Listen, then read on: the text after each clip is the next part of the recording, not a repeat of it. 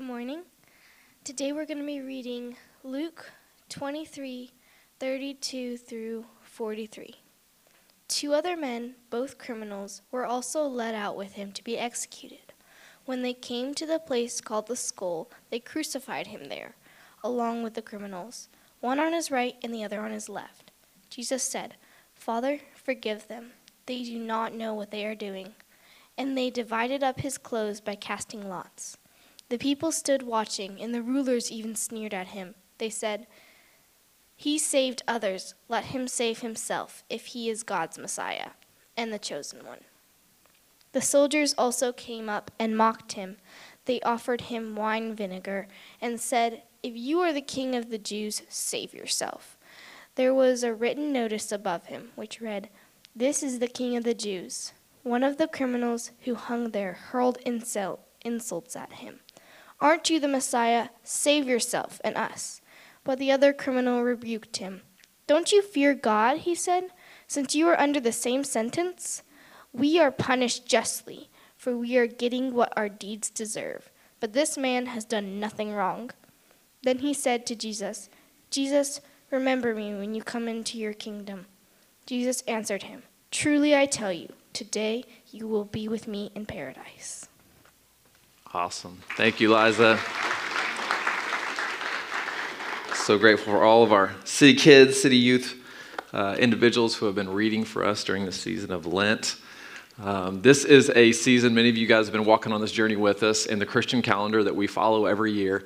Lent is a time of reflection, repentance, examination. It's not the easiest part of the Christian calendar because it calls us to some uncomfortable things.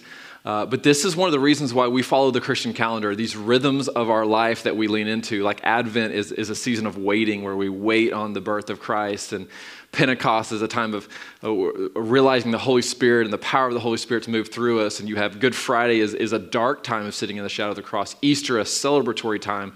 What the Christian calendar does is it takes us through these rhythms that just orient us back to God.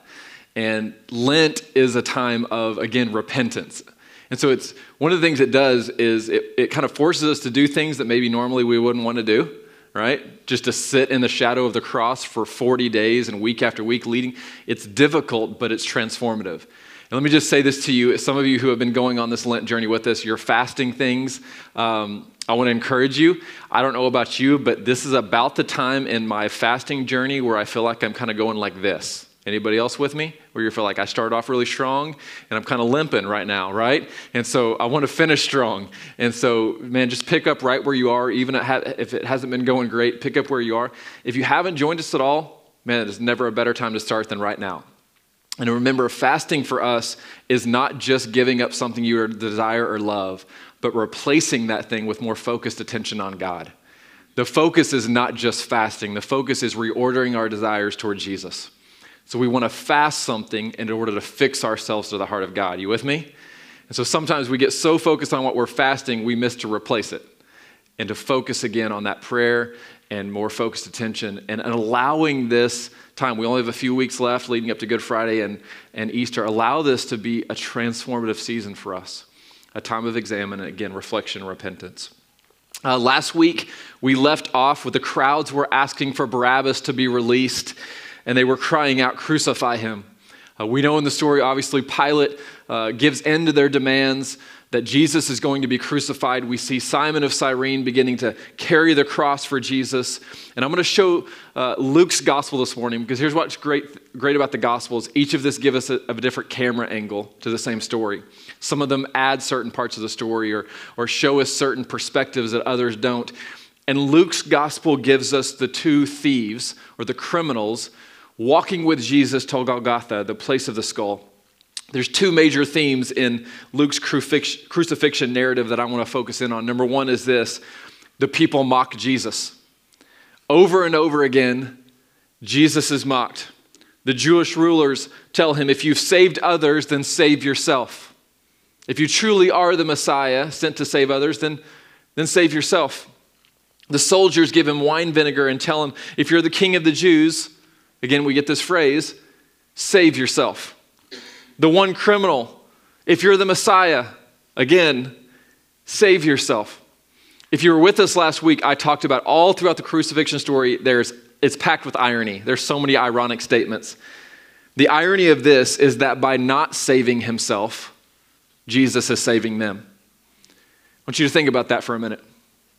By not stepping off the cross, by not choosing another way, by not calling the angels to come down and rescue him, he is actually rescuing and saving the very people who are condemning him. It's amazing to think about in this moment just what Jesus is doing. So he's mocked, and number two, the theme that Luke gives us is that Jesus forgives. Jesus forgives. The kind of this idea that he just keeps getting mocked, but Jesus just keeps showing and giving grace. Can you imagine in the middle of what has been done to you and all these people lying about you and accusing you, that he utters the words, "Father, forgive them, for they don't know what they're doing"? Who is Father, forgive them? Have you ever thought about them? Because it obviously applies to all of us, but he's talking about the very people who are sending him to the cross, the very people who are mocking him, the soldiers that are mocking him, the Jewish leaders. Father, forgive them because they're not acting in what they know. They're acting in their ignorance. And would your grace and mercy be extended to them? You know how hard it would be to pray that prayer? I mean, for real. And I want to zoom in on Jesus and the criminals on the cross this morning. The first criminal, we know he mocks Jesus. The second criminal, you get these amazing confessions that I don't know if you've ever spent time kind of looking at, but that's what we're going to zoom in on this station of the cross this morning. The second criminal, he does this. He acknowledges three things. Number one, he acknowledges that God is to be feared. So he looks at the one criminal and says, do you have no fear of God in you? Let me say, fear of God is one of those things that kind of eludes us. Because it's like, how do I love God and also fear God? We're not talking about a fear that keeps God at a distance. We're talking about the fear of God which brings awe and reverence, right? That God is all powerful. He's all knowing. He's creator of the universe. And so I stand in awe that God can do all things. And it should at times, we should shudder at God's grace and goodness, but also his power and his ability. So the one criminal would look at the other and says, you're about to die. Is there no fear of God? Do you not fear God? And number two, he acknowledges that I'm getting what I deserve because of my sin. But this man, Jesus, has done nothing. So we see this criminal acknowledging his sin. And then third but not least, he says this, he acknowledges that his biggest problem is not death, but what awaits on the other side of death. How many know that's significant? That he doesn't say, save me from the cross and this moment of death. No, Jesus, save me for where I'm ultimately going to be. And then we get two incredible verses in the Bible that Eliza just read for us. Verse 42, Jesus, remember me when you come into your kingdom. And Jesus answered him, truly I tell you, today you will be with me in paradise. What a powerful text. What a powerful scripture. There's more irony that Luke wants to show us in his gospel. The irony that the chief priests, the Jewish rulers, and the teachers of the law, all of them fail to understand, while a criminal is able to see and articulate what Jesus is doing. In Luke's gospel, the people who should understand, misunderstand. And the people who are outside looking in somehow find their way into the kingdom. It's a great reversal. It's why all of the knowledgeable, religious, rich people in the Gospels are continually ticked off at Jesus, because it's the great reversal of that's not why you're in. You're in because of faith. And sometimes your knowledge, your riches, your pedigree, your family background can actually keep you from faith. You think you're in, but you're on the outside looking in. It's amazing how Luke shows us this time and time again, that the religious outsider gives more clarity into the character of Jesus than the trained religious professional. If you're ever reading the Gospels, we have to stop and be self-aware enough to look and to say, I know that I always want to put myself as the hero in every story, but there are times where I play the role of the religious outsider. There are times where I think that I would be at the cross supporting Jesus, but maybe I was again on the outside saying, crucify him. If you were last week, we talked about the kingdom of God. That we can't be in God's kingdom while we're building our own kingdom, or we are in essence saying, crucify him. Why did Luke choose to tell this part of the story in his gospel? It's because Luke is doing something in his gospel. Remember, each of these gospel writers have a purpose. Matthew is showing us through the Jewish lens of Jesus is the fulfillment of all things Old Testament. Mark is the original gospel. And so Matthew and Luke took most of their narrative from the gospel of Mark. They plagiarized, all right? Matthew and Luke were taking Mark's gospel. Luke is for the Gentiles. Luke is he wants to write to the outside, the marginalized, to the women in the first century who were seen as second class. Luke's gospel continually goes outside the boundaries of who's in. That's why I love Luke's. I love that Luke challenges us to say who's really in the kingdom of God. It may not be who you think it is. In fact, if you think that you're an insider, you better be careful, because that may be the reason that you're an outsider. He's constantly talking to the poor, the despised, the broken, the marginalized, the sorrowful, the oppressed. That's why Luke, just a few chapters earlier than this crucifixion narrative, said this in Luke chapter 14, verse 12. He tells this parable that Jesus said to the host, when you give a luncheon or dinner, don't invite your friends, your brothers or sisters, your relatives or your rich neighbors. If you do, they may invite you back, and so you will be repaid. But when you give a banquet, invite the poor, the crippled, the lame, the blind, and you will be blessed. Although they cannot repay you, you will be repaid at the resurrection of the righteous. If you don't remember this story, this is when the man who's throwing the banquet goes out and he begins to invite all of his friends and family. And do you remember everybody has an excuse? And none of them are good. And so the first person is like, I bought a field, I can't come. Oh, okay, cool. Didn't know that would keep you from the party. The second person is like, nope, just bought some oxen. Got to go try them out. Make sure those oxen walk right, I guess. I don't know. I just got married, so I won't be that's actually a pretty good excuse right there. No, none of them are good excuses. And that's what Jesus says. He's like, everybody's got an excuse of why not now? Why can't you walk in obedience? Why can't I follow the way of Jesus now? He said, so go out and don't invite those who think they're already in and have an excuse. Find those who are outsiders, the marginalized, the oppressed, those who are down and out. This is the same Luke who tells us that Jesus opens up the scroll in the synagogue and goes to the book of Isaiah. And in Luke chapter 4, verse 18, Jesus says, the Spirit of the Lord is on me because he has anointed me to proclaim good news to the, say it with me, good news to the poor. He has sent me to proclaim freedom for the prisoners and recovery of sight for the blind, to set the oppressed free, to proclaim the year of the Lord's favor. See, according to the religious people, Jesus celebrated with the wrong people. Jesus dined with the wrong people. He offered peace and hope to the wrong people. And Luke is reminding us something that is so important. Please don't miss this. Luke is reminding us that those who enter the kingdom of God will do so by faith. That's the only thing that gets you in. It's not knowledge, it's not riches, it's not ability, it's not family history. It's not that your grandmother was a prayer warrior. It's not that you grew up in the church, that you went to Wednesday night church too. It's not that you were a Bible quizzer growing up and you had most of the Bible memorized. Come on, anybody actually know what Bible quiz is? Yes, a few of you. I was a Bible quizzer. I literally had most of the New Testament memorized, not because I wanted to learn scripture, because I wanted to beat you in competition. Come on. I'm not going to get to eternity one day and be like, you are a Bible quizzer, you're in. Right? No. Those who were considered first mocked Jesus and actually sent him to the cross. It's those who were considered last who sought his mercy and received life. Maybe we should think less of ourselves and humble ourselves, because guess what? You cannot come to the cross with your fists closed, grabbing onto your life. It just doesn't work that way. We come to the cross like this.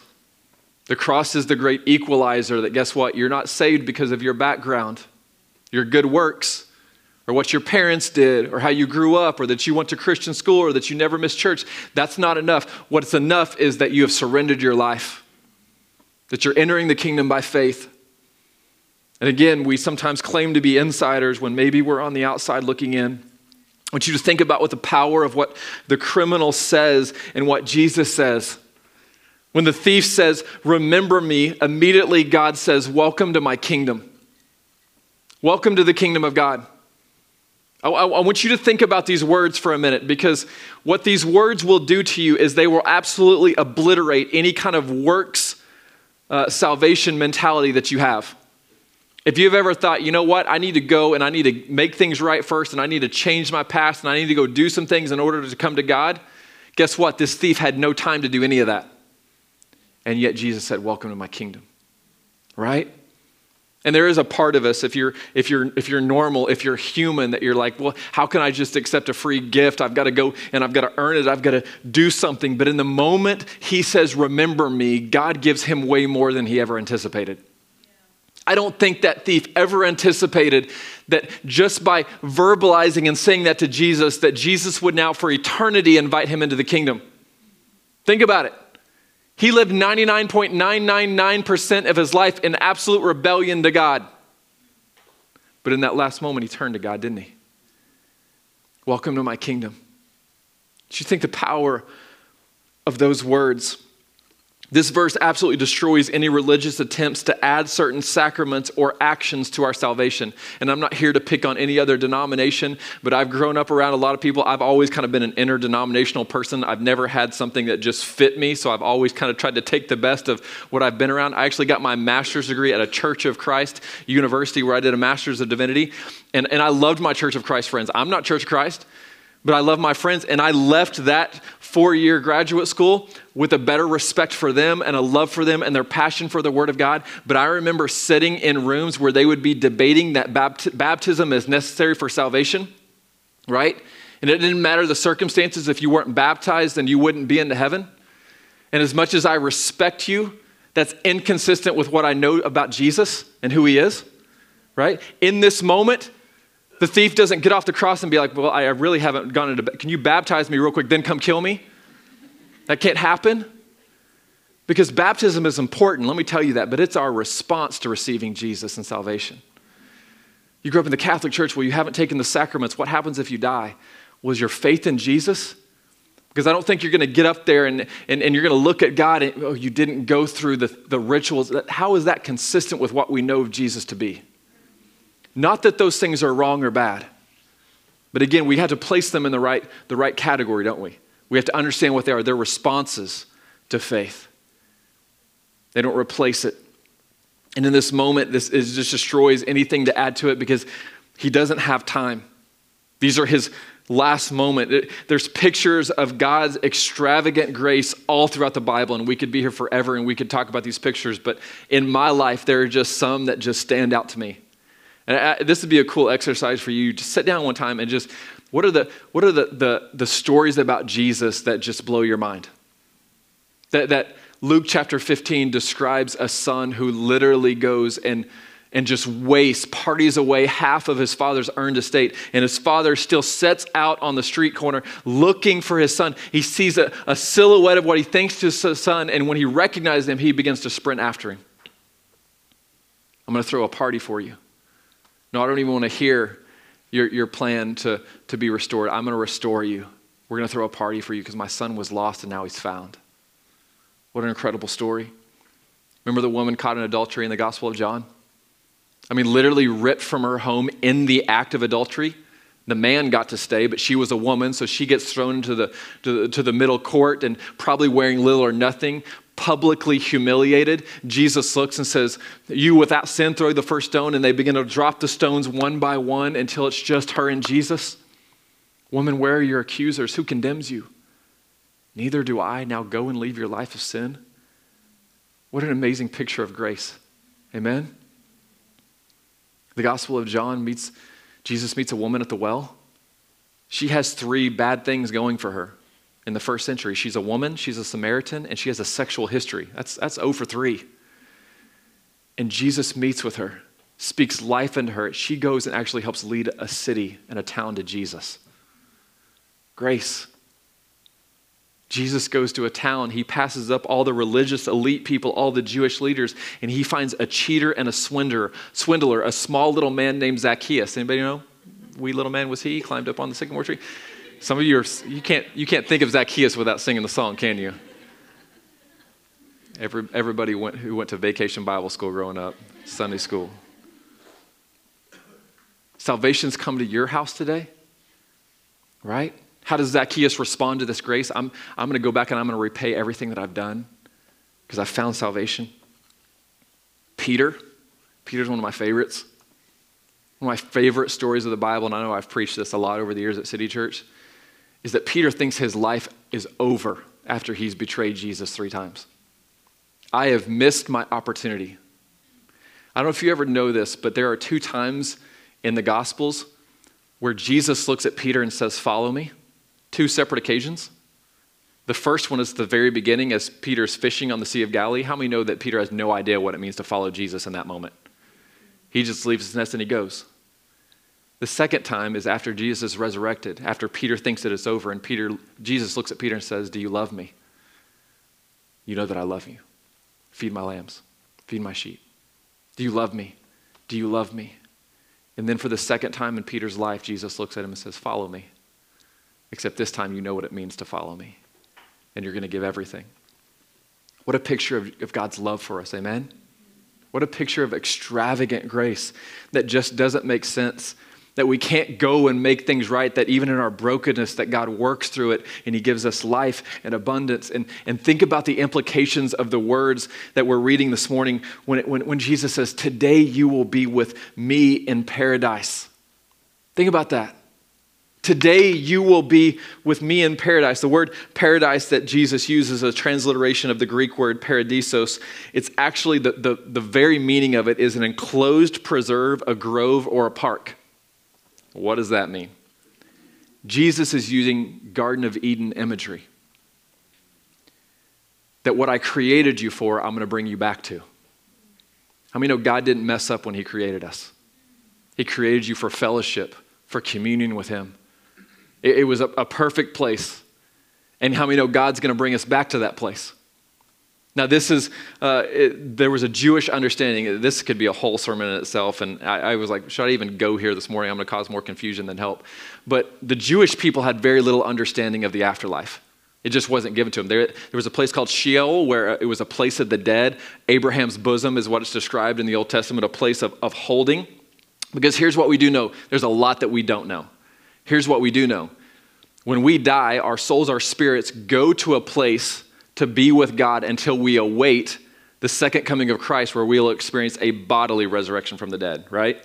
So one day it's not just going to be your spirit, it's going to be your body that's raised from the dead. If your body's not raised, then you don't have a full gospel theology. So our bodies will be raised from the dead and we will go and be in an eternal state, a final place with Jesus. What Jesus is talking about here is the holding place, the intermediate, the in-between that will be with him in spirit, waiting for the full redemption of our bodies. Are you with me?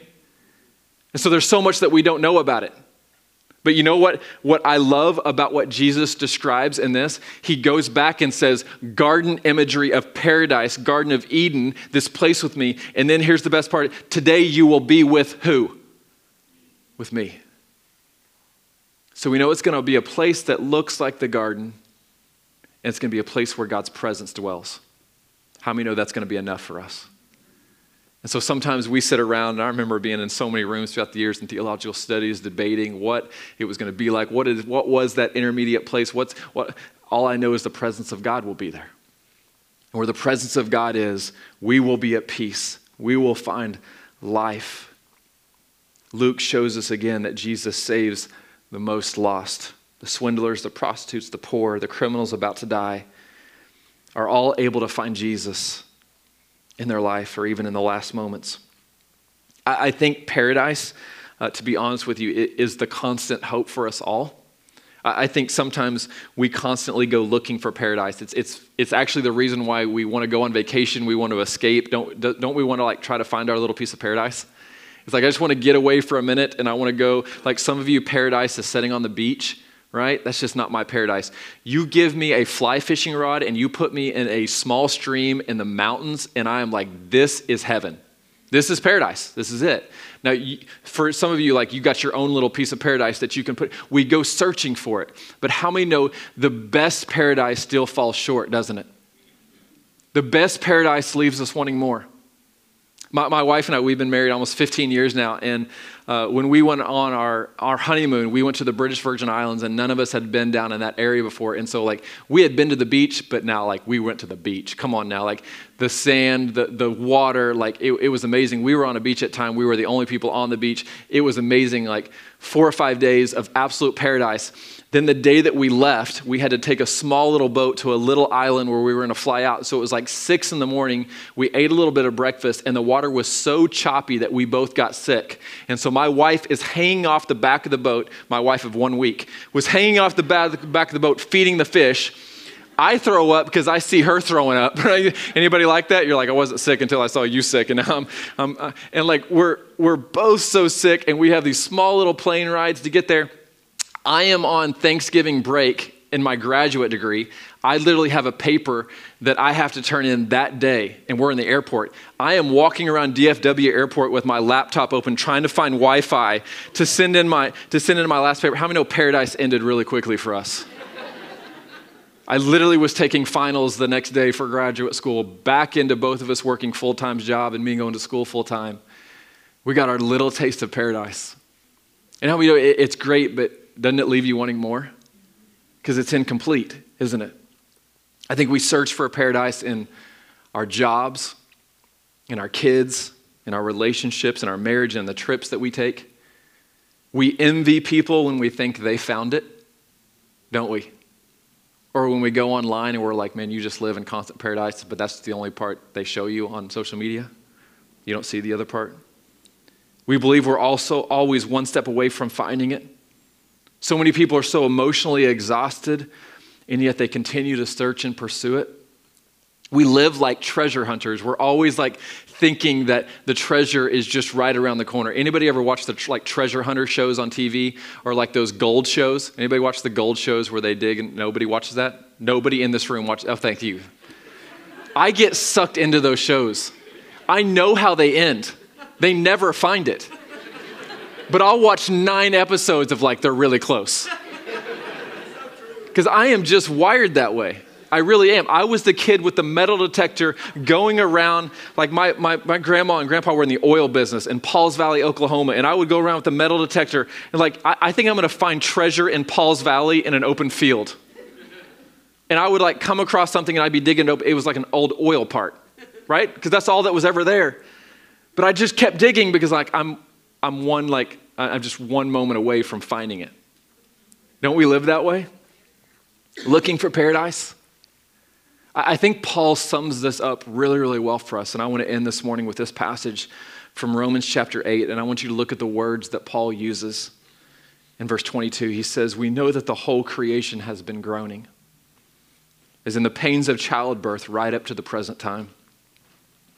Not only so, but we ourselves who have the first fruits of the Spirit groan inwardly as we wait eagerly for our adoption to sonship, the redemption of our bodies. And maybe you've read that before, but I want you to think about this for a minute. What the imagery that Paul gives us when he says, the whole of creation, this is you and I, all that God has created are groaning as in the pains of childbirth. How many know that childbirth is difficult? Come on, moms, that was your moment. Say amen. I've witnessed it firsthand 4 times. I had to sit down, right? Because I'm a pansy. You go, baby. I got to sit down. This is too much for me to watch. Paul's literally like, we are groaning as in pains because why are we groaning? Because we're not there. We're groaning because we're not there, but we want to be. And so literally all of creation is groaning and waiting because this is not paradise. Amen? Some of you right now, you're like, no, it is not. You're going through things. It's not paradise. And so we groan. I did, if you're following our Lent devotional, last week I did one of our podcasts, Lent podcasts on blessed are those who mourn, for they will be comforted. I spent most of my life and I was like, I don't really get that beatitude. I don't want to mourn. I don't want to have to go through something. Blessed are those who mourn because you realize things aren't as they're supposed to be. Right? No, this is not what God designed me for. God doesn't want me to go through this pain and suffering. God doesn't want me to experience physical death. And yet the results of sin and death are here, but God is restoring, right? And so we groan. We're waiting. We know that we're not going to get paradise here, but we know that God has prepared that for us, right? In light of the story that we read this morning, I think there's a few responses that we can have. Number one is This morning, maybe you just need to receive God's grace. You're like, Pastor, that's really simple. Yeah, it sounds simple, but how many know it's hard to do? To receive God's grace. Not just to receive it, but rest in it. Like, can you rest in God's grace? Let me expound on this just for a second. I wasn't planning on talking about this, but let's do it anyway. Resting in God's grace means that you don't walk every day living with this weight of, am I enough? And what does my future hold? Resting in God's grace means I am so confident in the goodness of God that I can rest in the place that I'm at, knowing that He's with me and He's prepared a place for me. So that means I don't even worry about tomorrow because I can rest in God's grace right now. It's not easy, is it? Like, it sounds simple, but it's not easy to do. Some of you this morning, you need to rest in that grace. That God's grace is there for you. God's goodness is at work in your life. That God has prepared a place for you. And so you don't need to worry. You don't need to worry about tomorrow. Even Jesus says, guess what? Tomorrow's going to have enough troubles of its own. So rest in my grace today. My grace is going to be sufficient for you. That your sons and daughters, not because of what you've done, not because of what someone said, but because of who Jesus is. Receive God's grace, rest in God's grace. And then, like we have done every week of this Lent series, as we're about to come to the table together and we come to the cross, how many know we come to the cross empty-handed? So this is a time every week during Lent we examine our hearts. In fact, if you are just right where you're at, just close your eyes. If we could just examine our hearts in this moment. God, if there is anything that I am seeking life in, and that thing is not you, would you rip that from me? God, if there is anything that I turn to, if there is anything that I look to in moment of crisis or need instead of you, I don't want that thing. Help me, Father, in my weakness. Help me in my struggle. God, help me turn to you empty-handed. At the foot of the cross, Father, I lay down my crown. I lay down my pride. God, all I want is more of you. God, search my heart. Search us this morning, Father. In this season of Lent, look deep inside of us. Shine the spotlight of your Holy Spirit on the places of our souls and show us if there's things. All of us have our things.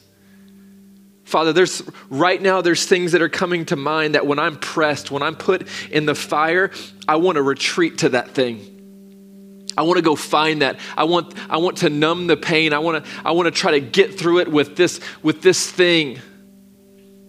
Even a search for other things. Father, help me to turn to you. Rip those things off of the throne of my heart. God, we thank you for that. We thank you for the difficult season of Lent. We thank you that you walked the road of the cross for us to give us life. And as in response to that, Father, we give you all of our lives. God, empty-handed, we come before you. We thank you for that. If you would this morning, stand to your feet with me across this room. Go ahead and begin to prepare your communion elements we're going to take in just a minute.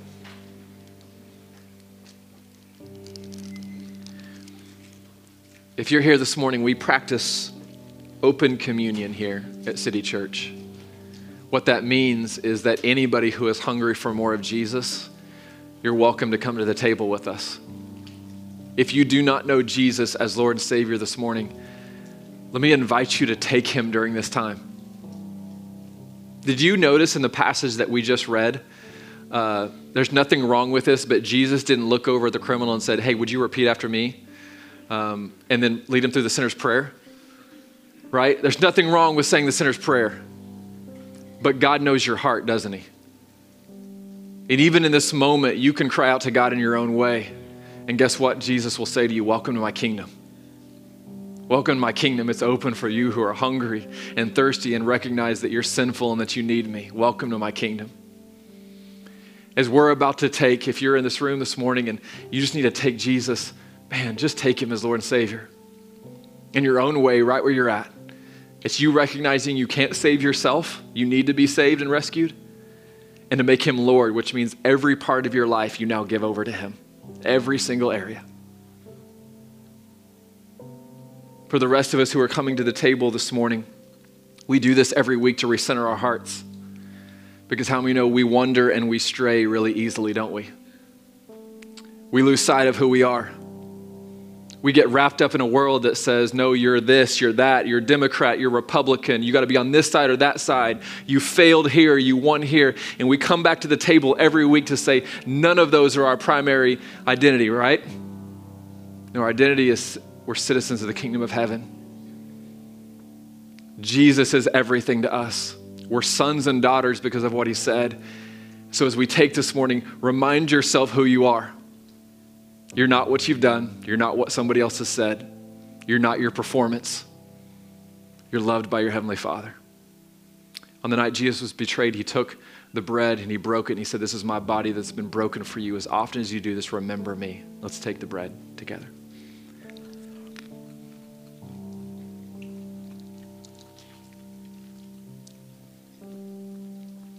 And Jesus took the cup that he would bleed on the cross for them to cover their sin, their shame, our sin, our shame, so that one day you and I are going to stand before God and we don't have to fear, do we?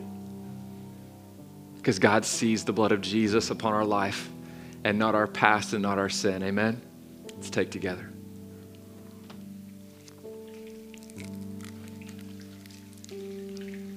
Would you take just a few seconds of thankfulness and gratitude in your own words right where you're at?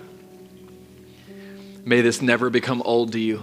Don't just go through the motions. Father, thank you that you have rescued us. Thank you for the work of Jesus that has saved us. Thank you for the cross, that you did not save yourself, but you died for me. Thank you that the angels didn't come and take you away or that you chose something different from the cross, but thank you that you gave your life for us.